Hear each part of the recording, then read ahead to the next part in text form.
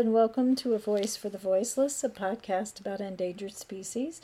I am your host, Jenny Sisler, and I'm coming to you at 8:11 p.m. on Monday, November 7th, 2022, from a beautiful, if not a bit excessively warm, Sunderland, Massachusetts. But fortunately, the weather is going to take a turn toward the more seasonable tomorrow. So everything is well here for me and Bill both, and I hope everything is well for you in your corner of the world. I want to give a shout out to a new listener, Stephanie. She is a cross-stitch designer who creates patterns under the name Lindy Stitches, and she has done a fabulous Bird of the Month Club pattern series this year, and to in the year, she created some bird patterns for her stitchers in Australia and New Zealand. And as fate would have it, one of her new releases is the subject of tonight's podcast. And the subject is the Kakapo, which is a bird that is native only to New Zealand. It is a type of parrot that is flightless. It's the only flightless parrot in the world. And it's the world's heaviest parrot. It can weigh up to 8 pounds. They are nocturnal. And in fact, the name Kakapo means night parrot in the Maori tribal language. They are known as owl parrots because their faces and heads look like owls. Because of the way the feathers ruffle around their head. They have a sweet smell that is similar to honey, and I could not find any definitive answers as to why that is. I would assume it might have something to do with mating, but I couldn't find a definitive answer on that. And they are one of the longest living birds in the wild. They can live up to 90 years. Which I suppose it's a good thing no one ever domesticated the Kakapo for us to have as pets, because pet parrots live long enough. In fact, you've heard me speak of the actress Stephanie Powers, and she gave an interview about a month ago, and it was a Zoom type interview on YouTube, and she had her pet parrot with her, Miss Papuga.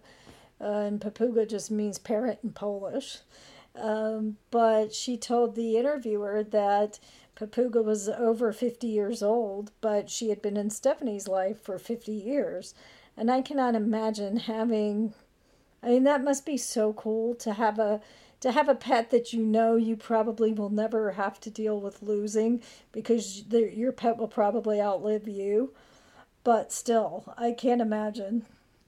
So as long as a parrot in captivity or as a pet can live, these parrots live far longer than that. And they are herbivores. And their favorite food is from a tree called a rimu tree, which is a fruit tree. And the way they eat, they pull foliage through their bills with their feet. So as they do that, they suck off the berries and all the good bits of the fruit and leave the dried outer husks behind. They will also eat supply jack vines and orchard tubers, but they prefer rimu fruit when they can find it. And in fact, when there is a bumper crop of rimu fruit, that is usually when they have the most prolific breeding seasons. And it's very interesting to know that the Kakapo is the only so-called lek breeding parrot in the world. And that's just a fancy term for love 'em and leave 'em. The males basically go through all this elaborate courtship, finally attract the female, inseminate the females, and then that's it. They do not have anything to do with raising the chicks. They're definitely the love 'em and leave 'em type. And no other bird in New Zealand and no other parrot species breeds that way. Most parrots and most birds in general will share the nest building and chick raising experience. But with Kakapo, they're just strictly wham bam, thank you ma'am, and they go on about their lives, and they leave the females to raise the chicks. So I found this very interesting description of how the males actually court the females, and it seems like an awful lot of work for a little reward, but that's just me. Basically, what happens is they'll find a prominent ridge or a hilltop up in the mountains, and they create kind of a shallow like depression, almost like they're building a nest in the earth. And then they settle in and they start the courtship ritual. And much like frogs, they have a thoracic air sac in their throat that they rapidly inflate. And they can inflate it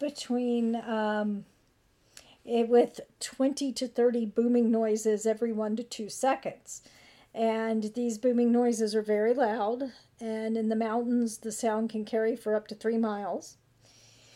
And every time they finish that sequence of 20 to 30 booms, they make a kind of a pinging noise, which I think of like almost like a submarine sonar. They give off this metallic ping, and that actually helps the female locate his precise location. But the crazy thing is, and the reason why I say this is like all work for very little reward, is he can sit there and do these 20 to 30 booms interrupted by the metallic ping for 8 hours straight without a break every single night for 3 months at a time. So he's got to work his little tail feathers off, and then he don't get to have much more than a few seconds worth of fun. So it doesn't seem exactly fair, but that's how it works when you're a Kakapo. So the females, they're inseminated and they lay up to 4 eggs at a time. And the eggs are a scotch smaller than chicken eggs, but not much. And they hatch after 30 days. So what caused these beautiful and insanely unique birds to be on the verge of extinction? Well, sadly, it's the same story that it is for a lot of animals. Invasive species. I think that invasive species have been the culprit in near extinctions in quite a few of these podcast episodes I've recorded. It definitely was the case with the Oahu tree snails. It was definitely the case in regards to, what am I trying to think of? Okay, this is bad. I don't know my own podcast episodes. Now my brain has gone blank, but it was definitely invasive species when it comes to the Oahu tree snails, because the African giant snail was the culprit there. And with the Kakapo, they numbered in the millions. Please excuse that. I have to have a landline to have my internet connection. And of course, with it being the night before the election, of course people are calling out the wazoo trying to tell me how to vote. I don't even answer my landline anymore, but I have to have it for the internet. Okay, that's good enough now. So anyway, where was I? So basically the Kakapo numbered in the millions in New Zealand, on the main island of New Zealand, until the Maori tribes arrived. And they brought with them stoats and certain species of rats and certain species of cats that the Kakapo was not prepared to defend itself from. Because the basic defense mechanism a Kakapo has, they can't fly away. So what they do is they freeze. They freeze in place when they feel threatened, which, if you think about it, before the arrival of these terrestrial predators, what was the worst predator that a Kakapo had to deal with? A bigger bird that was trying to attack it from the sky. So if it froze in place, it might not be seen by the predator and it could survive. But freezing in place didn't hide them from terrestrial predators.